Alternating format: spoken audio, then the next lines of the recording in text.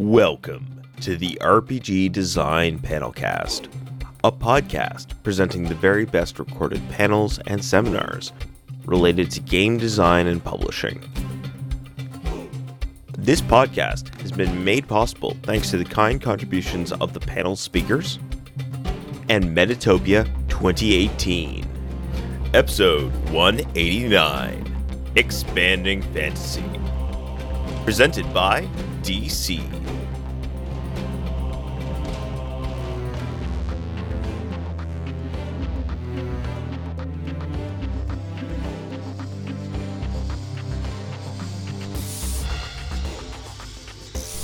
Butts. Okay, so here's the overview. This is a panel. Like everyone goes, "Oh, this panel it's like about diversity," and it's like kind of yes, but it's more of a very more focused part of diversity. This is like a few steps down the line. A lot of the time, there are people who are like, I want to have diverse people at my table, and I want to like be more inviting, and like, why don't people of color come back, or queer people? I was super nice, and like we had a good time and all that kind of stuff, but like they don't want to play, or they're not interested, and they're just like, oh, it's not for me, or whatever it happens to be, right? And this also kind of blends into like a lot of the reasons that I've been seeing people's games aren't as attractive. People make games and they can even be good functionally, but they're boring because they're like every other game that already exists. And the games that are getting a lot of hype surrounding them aren't necessarily like mechanically better or anything like that, but they address a lot of this stuff, which I think just makes better games in general. But it is also extremely more welcoming to diverse people with marginalized backgrounds. So, tabletop RPGs are largely based off of the same fictional settings and principles.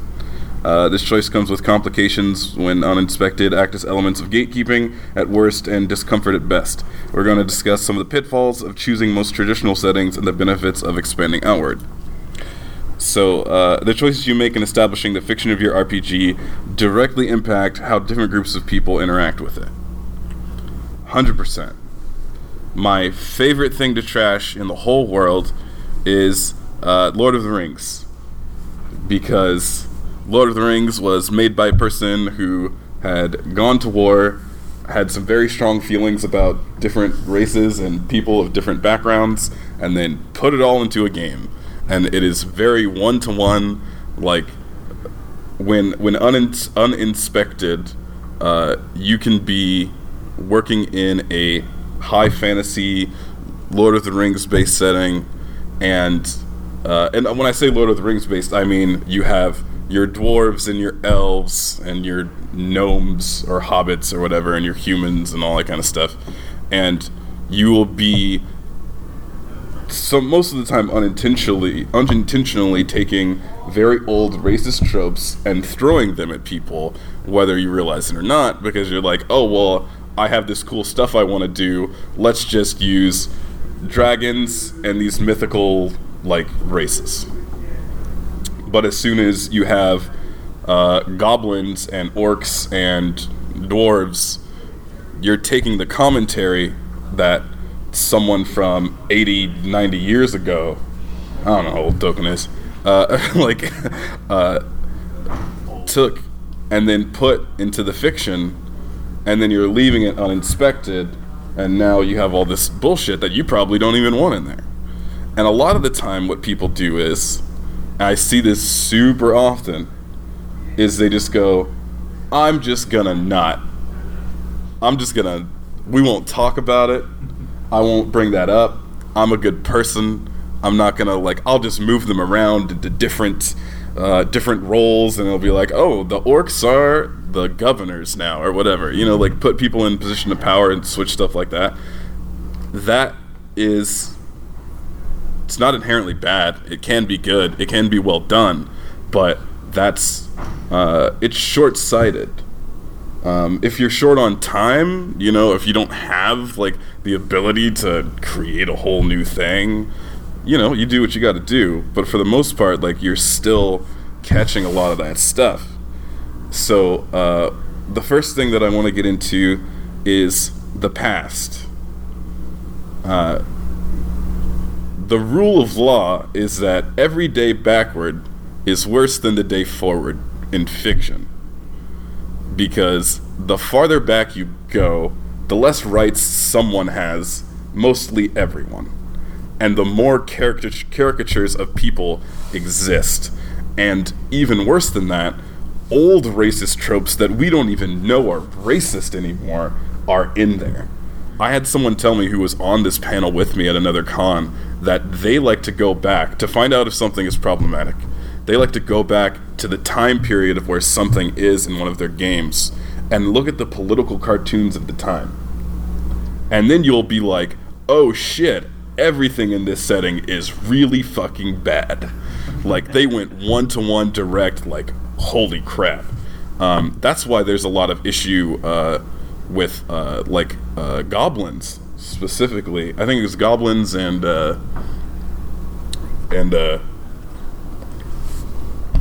like Gringotts, for example. In my generation, I'm 28, so I'm a little young. We were reading Harry Potter and we see Gringotts and they're all like goblins or gnomes or whatever in there. And the description of them was like, I kind of know this because I've seen it in things before. But if you go back to political cartoons of Jewish people at the time, it's one-to-one. Like, it's heavily racist. It is fucked up bad to where if a kid who is Jewish is reading this, they're like, huh. And if the parent looks at it, who's a little bit older, and they have that experience, it's like, yo, some things are being said about us that it's like, oh, well, no one really cares anymore, so we're going to throw that into the rug. Or, like, people don't care as much. But that's the sort of thing that starts to build under the surface discomfort for people, right? In Dungeons & Dragons, for instance, orcs are black people specifically. It's real bad. They kind of treat tieflings as this intersection of, like, people of color and queer people. The queer people have heavily adopted tieflings. I think there's still some intersections with people of color. But, like, recently I had the opportunity to read a D&D, like a physical copy in my hands, which was amazing, because for all the shit I talk about it, I do love Dungeons & Dragons for reasons. But, and content warning here, specifically about sexual assault, orcs are, like, half-orcs only exist because orcs sexually assault people. And, like, now, we still have half-orcs now, and they have not changed any text to say that this is a thing that has changed, or that the relationships between humans and orcs is better. They still have orcs established as a race of creatures that goes around pillaging and destroying everywhere they go, who are not very intelligent and don't really give a shit about having a civilization beyond that. So they still are implying that those things happen. You're leaving all of that stuff open when you go, even if you go, well, I'm going to take this orc, and I'm going to make this orc the sheriff of Village Town. Sheriffs of what? Right? Thank you so much. It's one of my favorite movies. Blazing Saddles reference, internet. Go watch Blazing Saddles. Actually, Blazing Saddles is a really good, like, comparison to this whole thing, because that's what we do, is that we take, like, these particular creatures, for example, and I'm gonna pick on D&D again. I'm sorry, Mike Merles. They have the story of the Drow, who they're like, the Drow are bad. They decided to be bad. All of them are really bad, but there's this one Drow who did a really good thing, and now people are like, maybe they can be good sometimes. And that's a horrible story of taking something in the past, instead of breaking it down and changing something, tokenizing someone by taking them out of the context rather than just fixing the context. And we do that a lot to try and make people feel better. It most of the time makes people feel worse. So going into the past, there's a lot of problems. I'm not saying that you cannot go into the past. There are lots of games that do it really well that I've played recently that I think are fucking amazing. But the reason that they do it so well is because they completely understand this is what was going on. And if they can subvert that context, it's because they have a deep understanding, usually within their heritage.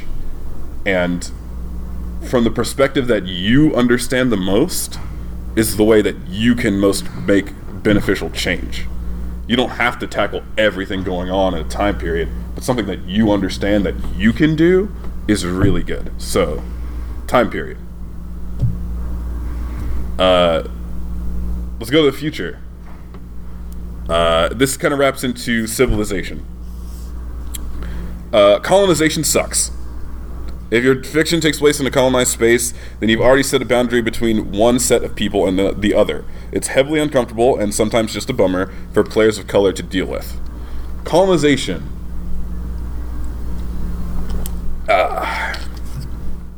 So this is where I like to talk about the future, because the future is a place where we as game designers think it is safe to do whatever we want and that we don't have to inspect how we think. Because if we go, it's the year 2155 and we live on Mars and we have a bunch of space stations that we send out, and because we're smarter now, we mine the moons of Venus. And I don't know if Venus has moons, don't quote me. We mine the moons of Venus for resources, and now we are in a utopia. Sounds rad as fuck, but like, we mined the moons of Venus, we took over Mars, and like, we're moving over to another planet and taking resources from another place that we don't understand, right? Like, the basis of that story is we moved to a place, we took a bunch of shit that we needed, and there's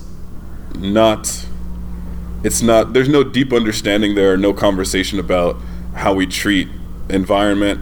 Like, usually if we're in space, unless it's like a thriller thing or like a resource-based thing, which still has like similar problems, we still have the habit of, because of the concepts of colonization, not respecting our environment. And then if we don't respect the environment, we don't know who or what is there or why, or if we are fucking with somebody else, or if we even care. Also, in the same way, with the future, a lot of the time people will just be like, racism doesn't exist. And, like, cool. But in that space, one, if you just say that, how? Why? What has it been replaced with? And who are you leaving out? Because my immediate reaction, because I am black and queer and non-binary, so just a bundle of shit. And if someone was like, there are black, queer, non-binary people in space, I'm like, rad as hell. But if you were like, if we just kept going through the game, if there's like never a disabled person, then disabled people don't exist. If there's never a trans person, trans people don't exist. If you don't have them in your game, they don't exist. And so when you sit down at the table and you bring people in and you're like, okay, well, here we're playing this game, if they make their character the first trans person in your universe, they're going to feel uncomfortable because you're saying that in the future they're gone. You're actually completely erasing people. And that's one of those things where it's like, okay, do I have to think about every possible type of person that exists in the world in order to make a future? Or like Starfleet, where there is no racism, but everybody's just white. Yeah. That means they killed all the people of color. Or alien. They're all dead. That's the assumption we're going to make based off of the history we're existing in now. So you have to plot that course and say, what are these changes like? And that's why, like, sensitivity reading is super important. Like, going through and understanding all the types of people that exist in the world and giving them a place there, there are multiple benefits. So that was actually going to my next point. NPC representation is super good, and it's a really easy way to go, these people exist in the world. And it's not something that is just, if I check off these boxes, then now it's cool. It is extremely fucking beneficial to your creative process. And I'm going to tell you a little story as of why. I was recently playing a game of Fate, and I need to do this shit, so I was like, I'm gonna expand into some other cultures and see like what I can do. My character was a sword master in this world of Fae, and like the world, like the Fae wild existed like in this forest that once you go into it, it's basically like another dimension. It's like a TARDIS in there. You go in and now you're in the thing. And some people could like come in and out, and my character like learned to be a sword master in the Feywild and can like come out and like defends the land and all this kind of stuff. And I was like, okay, I need to diversify and like think a little bit more. So I was like, you're gonna be black. That's it. And that's always great. But I started thinking about like, okay, so this person, there's sword master, there's a bunch of different kinds of swords in the world, there are a bunch of different kinds of fighting styles, like I want to find out more. So instead of just picking something that I already know, I started looking into, I wanted my character to be from like somewhere in North Africa. I don't know shit about North Africa, so I started looking up swords that were like from that area. So I just Wikipedia, and I started checking stuff out, and I found the Khopesh, which is, it looks like a sickle. It's like one of those hand swords. You've probably seen them in movies like Egypt and stuff, but it was really popular from like a lot of parts of the Middle East down into like Northern Africa, probably like farther down than that. But it was super popular, and I was like, okay, I'm gonna use this Khopesh, and then like I started naming my character, and like I looked up names and I looked up the meaning of those names, and I wanted to make it like involved in like swords and stuff like that. And I started looking up stuff from like India because it got really like connected in there. This was in like 15-20 minutes. And I ended up finding out a lot of stuff about the cultures in that area, and then from the things that I learned there, I brought that forward to my GM. By the end of it, like I had spent like 40 minutes, and then my roommate, who was like, I was actually going to use, I forget the name of it, but there's this Indian dagger pistol that is super fucking cool that I wanted to use initially, right? It's a dagger pistol where you stab someone and then you like you pull the trigger and then you blow them up. It's so rad, and it's really, really old. But it's this thing that Indian princes use, or they're like given. And my roommate is first generation Indian American. So I was like, yo, would it be like fucked up if I use this? And she was like, it's like kind of just for like royalty. Probably wouldn't be bad. I'm like, nah, I just won't use it. That's just too close to not enough stuff that I know about. Fuck it, I got the Khopesh. I'll use the Khopesh. Very common weapon. It doesn't have like a deep historical background that is tied to a particular person. It's like, this is just a weapon that was used during the time, and like it's still valuable because of like the way it's shaped is specific to the way that people like did combat and stuff like that. So it's still rich, but it's not something that's attached to someone so heavily that it means, oh, someone used the Khopesh, I'm gonna go like beat the crap out of them.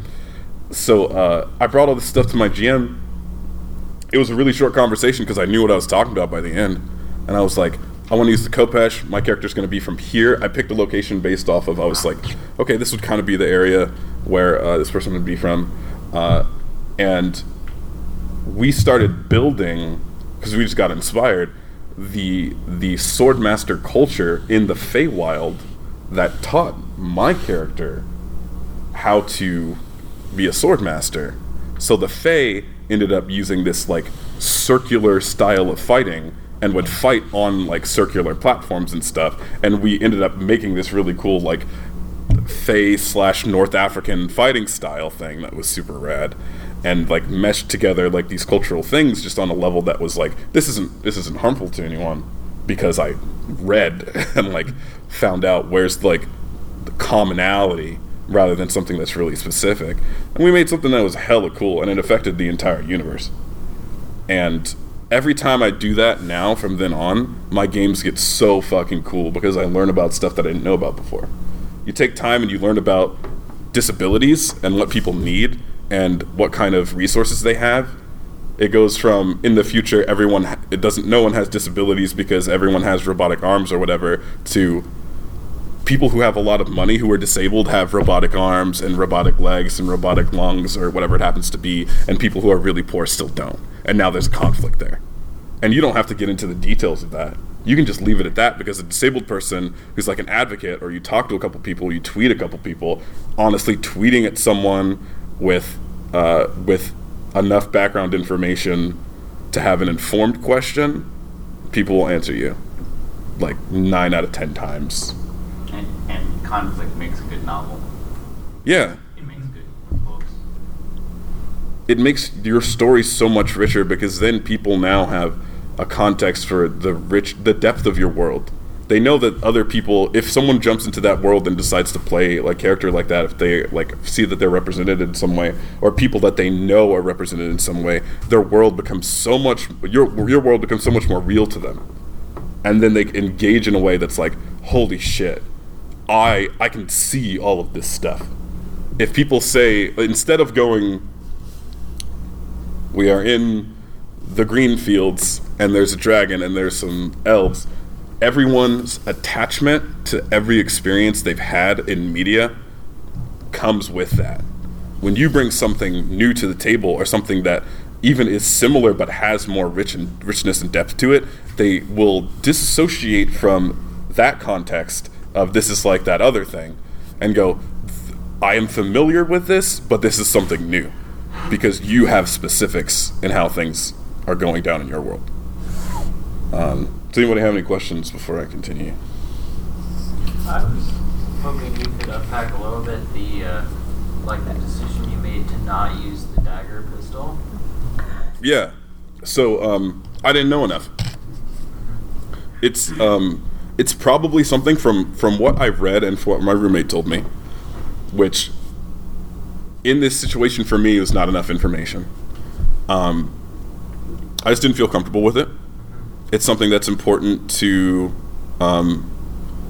hierarchy, and that's a complicated thing going on in India. From like the conversations that I've had with my roommate, some Indian friends, they have some feelings about like the caste system and class system going on there. I don't know enough about that personally for me to be like, well, this is something that a prince uses, and maybe if this was a European prince, that wouldn't be a big deal, because we have so much literature about it that it's like, if you use Excalibur in a game, everyone's just like, cool as fuck. But if I use something that's connected to an Indian prince, and I don't know enough about the media, I haven't consumed enough, don't have enough culture. So you could be accidentally reinforcing some kind of like caste thing that you don't know about. It's possible. And so that's kind of where that. Yeah, and it's easy to dodge. It's like, oh, I don't know enough about. I'll just keep going. In the process of expansion, because a lot of the times I get people are like, oh, like I have to know so much and I have to research so much, I have to read so many books. And it's like, not really.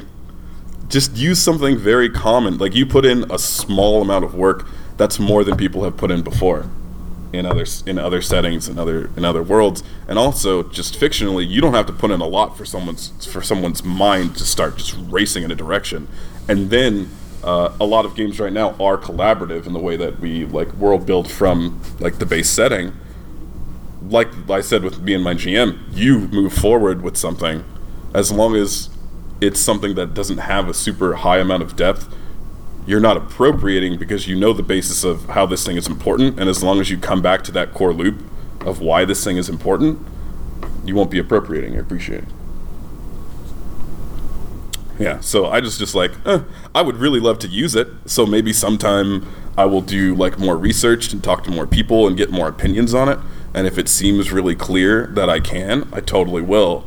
But then if somebody like comes up to me and is mad about it, I'll fix it, because I still like, maybe if I talk to 5 Indian people who are first generation from India and an Indian grandpa who's 90, and they all say it's cool, but if someone is like, yo, this is kind of fucked up to me for this reason, like, it's still something to evaluate. So one, it's getting out of that way, because I don't want someone to have that experience. Honestly, like, me just taking a small turn isn't worth like possibly hurting someone's feelings or interfering with someone's like like cultural issues.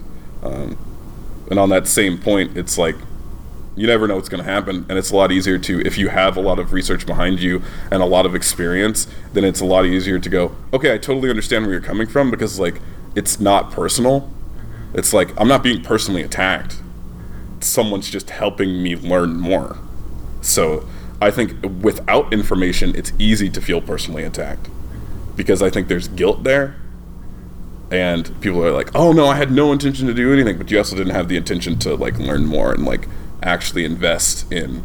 It's like I don't have a bunch of stuff in my games directly because I don't have enough information on it, but I can leave the field open enough to where people can fill in like their own spaces, which is another like technique I like to use. But it's like good intentions are not harm reduction.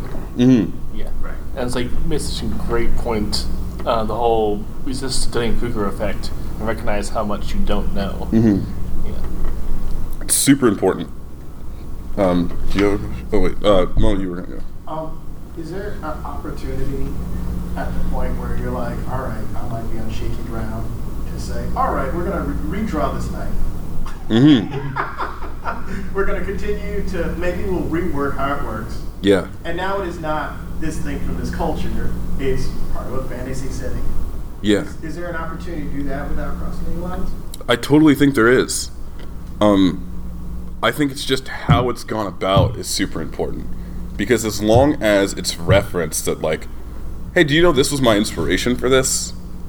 Like, we took this in this direction. I thought this was a cool concept because Indian Princess did this thing and there was this ritual, like all that stuff. Like, even, it doesn't even have to be like you have to have a long conversation or whatever, but like in your text, being like, I drew from these inspirations, is always good. Because, I mean, for one, it's not a unique concept to have like a gun sword or a gun knife or whatever it happens to be. But if you specifically saw that, it's one of those things where like showing that you're honoring those places means that, and this comes back to like the core of it, is that more people see how much you care. And if they see how much you care about people's cultures and identities and experiences on the paper, they feel so much safer in playing with you, because it's like, oh, this person gives a shit. If something comes up, I can say something. If I look in the text and there's like much more representation in the way of like, oh, they actually care about like people's experiences, that means that when they come to the table, that's the first thing they're aware of, is they care about my experience. That's where so many people fail in. I know so many, especially white people, who are good-hearted and are always like, right now everyone's like, shit, like, gotta get on my diversity jam and like do this shit. I don't want to be one of those fucked up people. I'm nice, and I have queer friends and people of color friends and disabled friends and shit, and I want to share my games with them.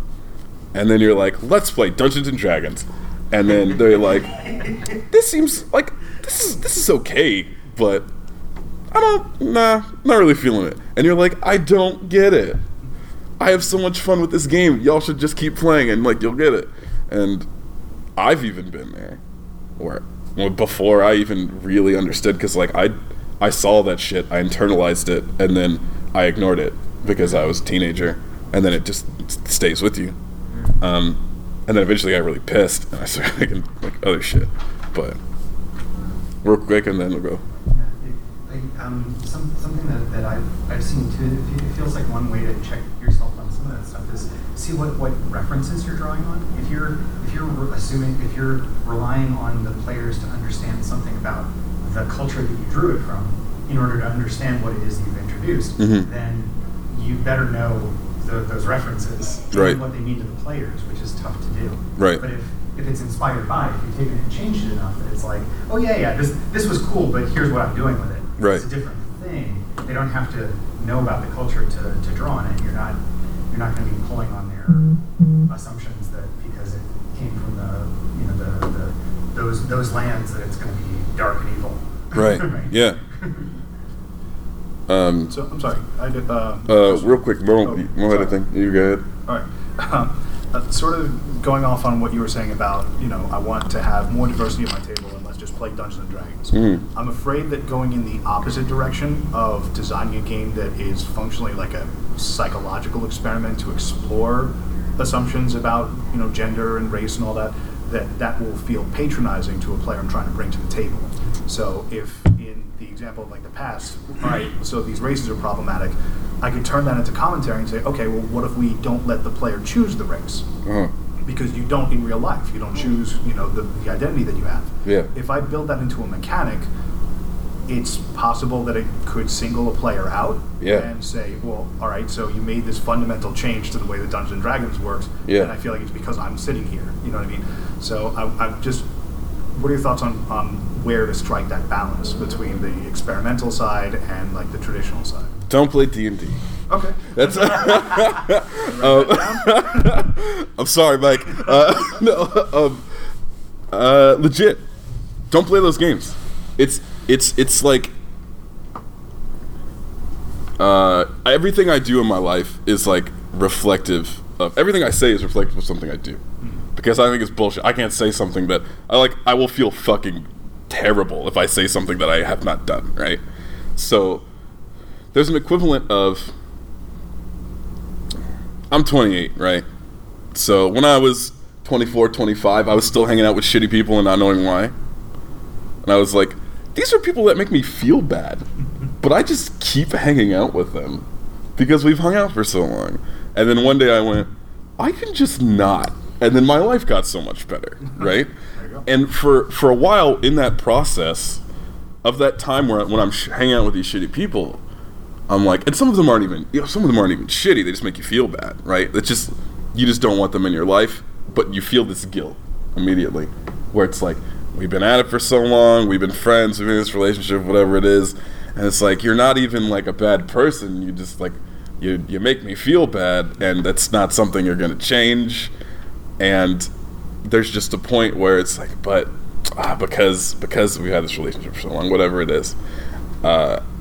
And there's this like social sort of pressure internalized that you have to continue like being a part of these things. And I'm totally sorry if I'm hitting on your lives right now. You're like, fuck, I have that friend. I need to get out of here. It's marriage. And like, sick burn. But She won't hear this. you Like, of course you will. like games are a way easier than that kind of situation where it's like there are so many games out there that you can freely abandon or just play in situations where you know it's not a problem for anyone. If people are like, no, I'm fully on board to do that, those are the people to play with. And then you have a bunch of games, and especially a bunch of new games coming out that deal with those things a lot better and give you a really much easier platform to start jumping into that, because you're like, oh, this game actually has really good representation. Maybe there are some holes, or maybe there's some places you want to change things, but you can then like start attributing those values. You don't have to start from the bottom. Especially like hacking is so popular now, so it helps a lot. Can I speak to that? Yeah.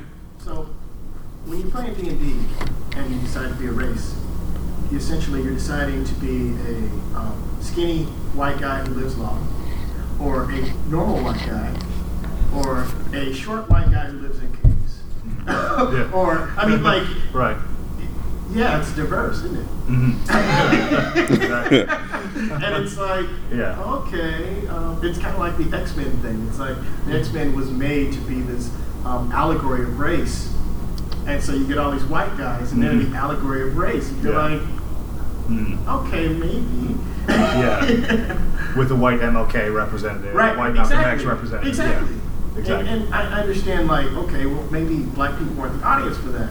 But when we're talking about gaming, and we're talking about being game designers, I have bought games because they had a black guy on the cover. And I've been let down. But, but you know, you have that Black impulse guy purchase. wanted to cover. But I mean, it's really simple. It's like, does this include me? You know, do I have to like fix this game if I'm gonna run it? Do I have to fix this game if I'm gonna play it? If I'm gonna play in a world where I'm a Sylvan defender, if I choose to be a black guy, am I defending all these white fairy people? You know, and like, are there any black fairy people for me to defend? And like, does it make a difference? It's a game. It's supposed to be fun. But I mean, we invest a lot of time and energy into this, and you know, then you look on the news or you go to a funeral and you're trying to tell people what you do for your free time, And it starts sounding real odd. Does that make any sense? Yeah. To not be too absolutely. deep into politics. And all. Sure. Mm-hmm. No, absolutely. That's I what. don't know if you want to bring up D&D at a funeral, but that's, that's a great question. But this is what you're doing to spend your time. Sure. Yeah. And could your time be better spent? Mm-hmm. Even your time for enjoyment. Is this something you want to let people in your community in on because you enjoy it? Would it feel welcoming to them? Right. So I want to get into this point again. That those situations, those games are inherently gatekeeping. Inherently, it's real fucked up. D&D made it so that the human that's on the cover of like the human race is a black woman, and that gets like black people to turn the page one more time, right? But you turn the next page and then you go through the rest of the book, and it's like you read the context and all the stories and stuff. It's like, is that still a place where I want to be? Now, if you read this stuff, it's like they were shoehorned in the way it feels, because a lot of the way it works, this comes back to colonization is a really, really big problem. That are you fighting for something that doesn't even mesh with the culture? You can put a person of any race, background, marginalization into a place, but then they can be fighting still for something that is similar to, oh, now we're just the oppressors, and that's not good. That's not really empowerment in the way that people from these backgrounds usually want, and being in the position of power is just like, ew. Because you don't want to be like the people who make you feel bad. So I want to get into specific storytelling. A lot of the time, there are some issues that usually come up. People will go in this direction and go like, shit, what do I do? For one, I like have been very broad, but a huge benefit is specific storytelling. You don't have to create the entire world. There's a game, what's it called? Roar of Lions, I think. It happens inside of a tank. The whole game happens inside of a tank during like World War II or something like that. Like, you don't have to venture across like universes or an entire planet or whatever it is to like make your game. You can have settings that are very specific to a like one experience, or that has a range of experiences available in a space that is more controlled. Just having the context around it have a lot more going on, so that it makes more sense for people to feel comfortable in that smaller space. You can build inward, and then you can build a whole world if you want to, but then go smaller and smaller and smaller into like unique experiences. And from what I have noticed, games that have more unique experiences, very specific experiences, are much more interesting to people right now. Because if someone says, hey, do you want to play this game in this setting that's so huge, it's like, yeah, I guess I don't know what I would do, but like, you go around and you like fight stuff, and then you get stronger, and then you get more stronger, and you get stuff. And I'm like, that's cool, that's rad, I like that kind of thing. But when someone's like, hey, this game happens inside of a tank, I'm like, what the fuck? Tell me more. Why am I in a tank? What's gonna happen in this tank? We're gonna play 4 hours of being in this tank? How do you, like, I'm so interested. And when that's what catches my attention a lot. That's a lot of a much better pitch to people who you want to come and play, because you have something so unique that it's like, there are lots of games, like I haven't played Fiasco yet because I really want to play in person.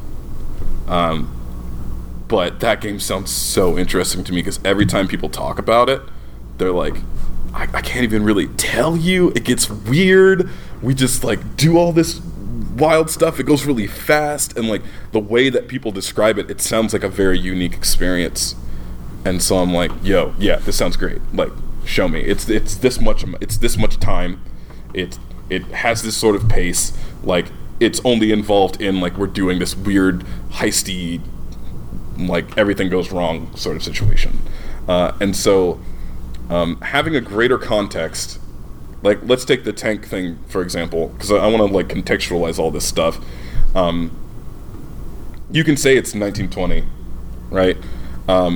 But you can be like, this is alternate 1920, where everyone was able to enlist, and people enlisted to like get around a bunch of stuff, because it's still a war. So like war still has the context of colonization and stuff, but ways to make this stuff more rich is to go like, this war has a conflict where no one is right, for one, and you're on this battlefield and you're stuck in this tank. You're a part of a tank team.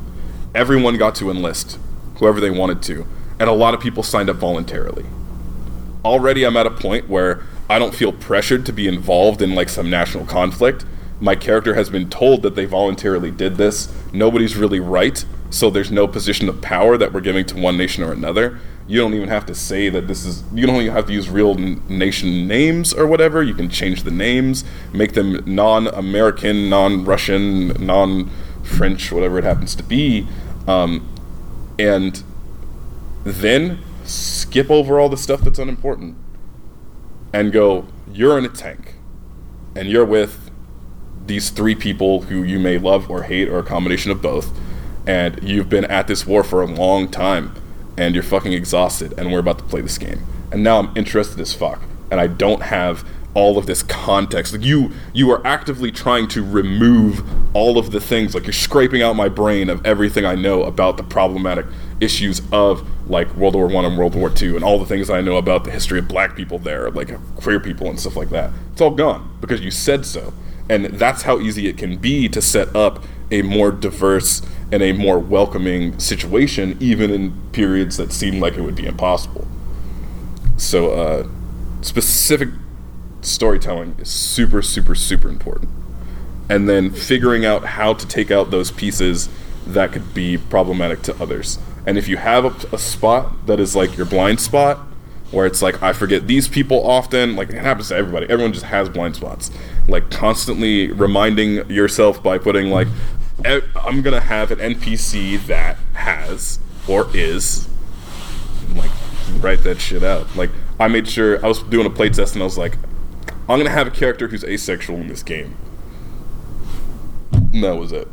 And I just made sure that they were there and that they were an NPC.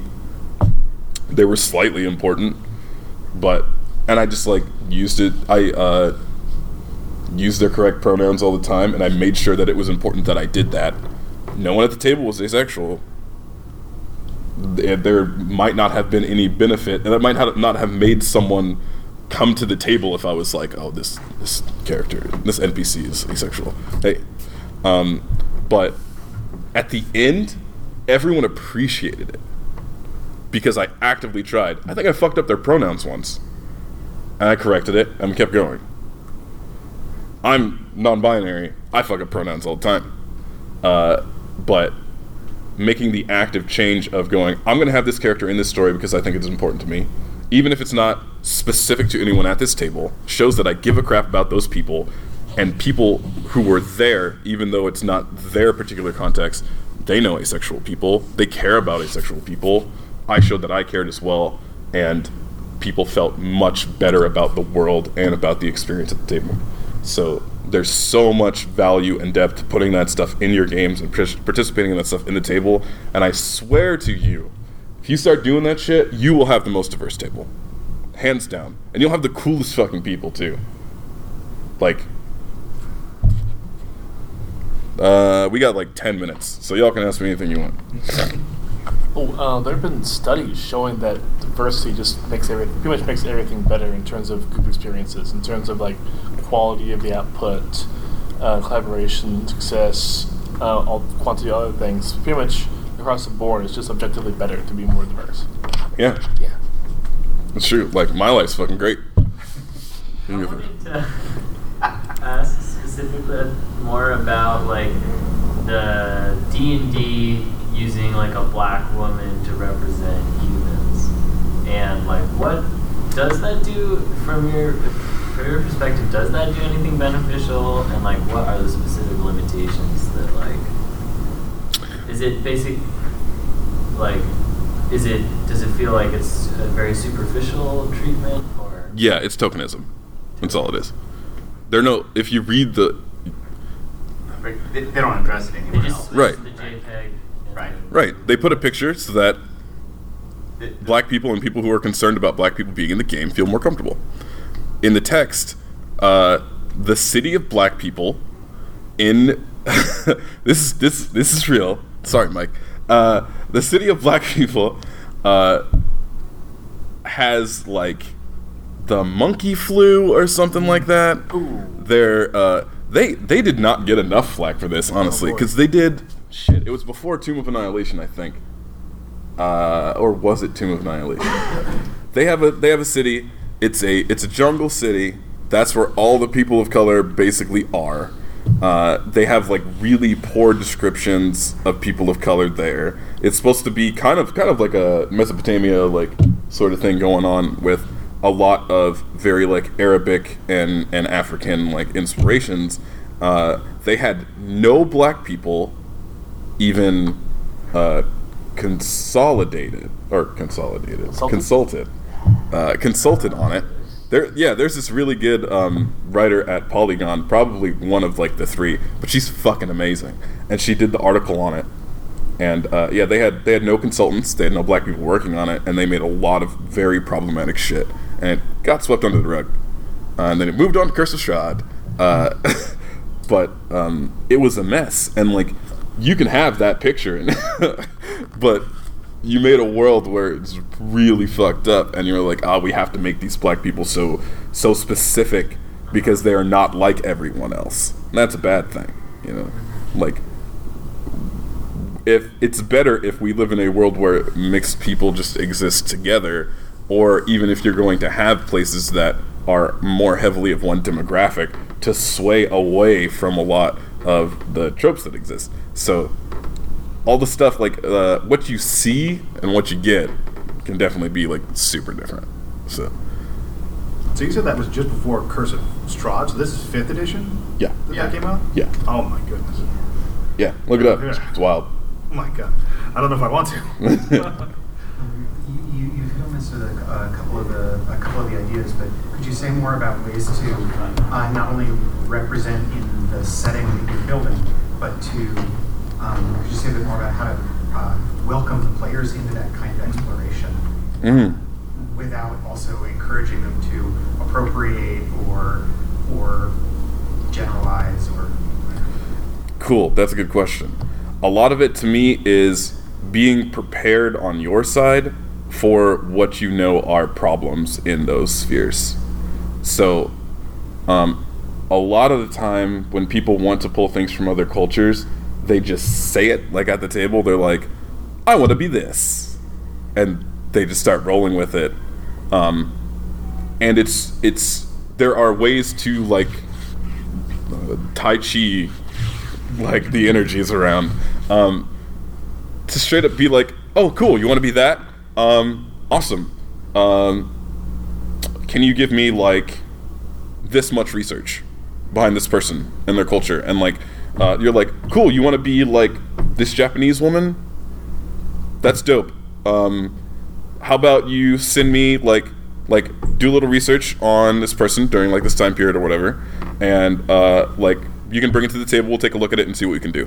You know, like establishing that it takes work in order to actually put yourself in that position is a thing that doesn't have to be like an aggressive no, because you still like you kind of want people to investigate and see like what those things are like.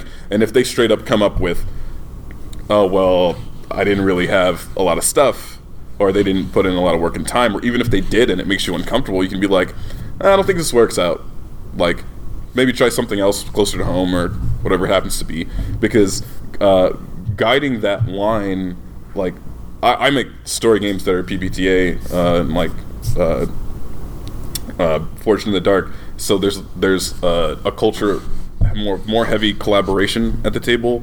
So it's not like everyone can just come in and do whatever they want, and also I can't just come in and do whatever I want. So there's a bit better of a power balance there.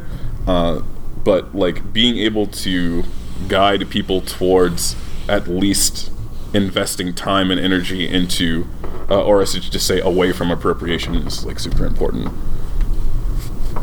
What do you say when people say, okay, I want to play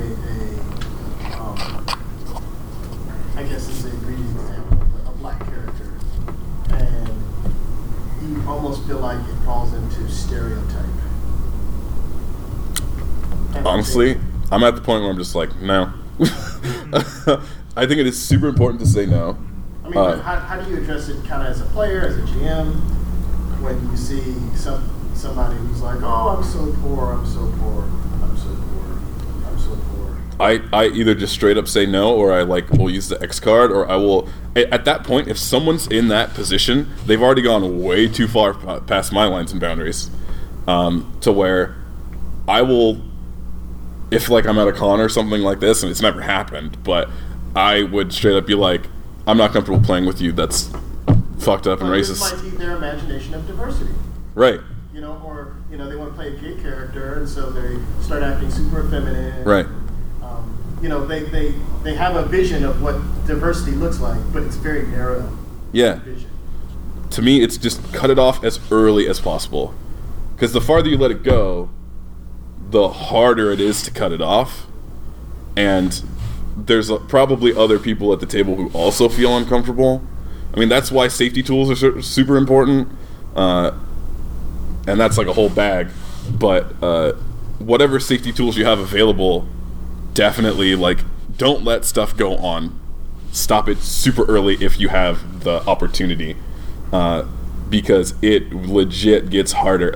I know so many people with stories where it starts off a little iffy, and they definitely weren't sure and kind of didn't want it, and then they let it keep going, and so it got really hard to stop. Because it's just internally difficult to stop a train that's been running for a while. Is there a positive approach to that? Besides, stop, you're doing it wrong? Well, I think that, the directness is important if you can, if you can do that. But if you're a player, always talking to the GM. If you're with a GM you trust, hopefully you are. Otherwise, some people like to do messaging and be either send a message to the GM, the GM sends a message to that person, directly message them, and hey, I like that you are trying to diversify the people you play, but I think that you are falling back on these tropes, and these things are offensive and can be harmful. And I also like to be the kind of person who goes, maybe you should, and it doesn't have to be read these books and here are these links. Maybe you should spend more time invested in those communities, talking to those people. How are you going to play a gay person if you've never been around actual gay people, right? How are you going to play this person without falling into the stereotypes, because that's all you know? Right. And also this leads into consent and stuff, but setting up the consent for people to play those characters by opening up that door of going, these characters are okay, and actually it's empowering in a way to do so, because you're here, do this work if necessary, and be cool, this is what we want to do, is really good, so that when someone's hey, I want to play a gay character, but can I be hella effeminate? And if everyone's yeah, that'd be hella cool, just maybe be careful of this or that, but we'll play within the lines and see, that's a lot easier to deal with. And going to a person being hey, if you really want to do this particular thing, I highly recommend doing this, and if everyone's comfortable, maybe we can figure out how to chart that. Or if it's just this person knows nothing, cut off the pass and be no, get the fuck out of here. But that's my time. I have a quick question. We can walk and talk as soon as Thank you. Sorry, Mike. Thank you very much. Butts. Butts. Thanks. I just keep saying it into the microphone because he said, don't say anything you don't want to say on the internet. And I want to say butts on the internet. Butts it is.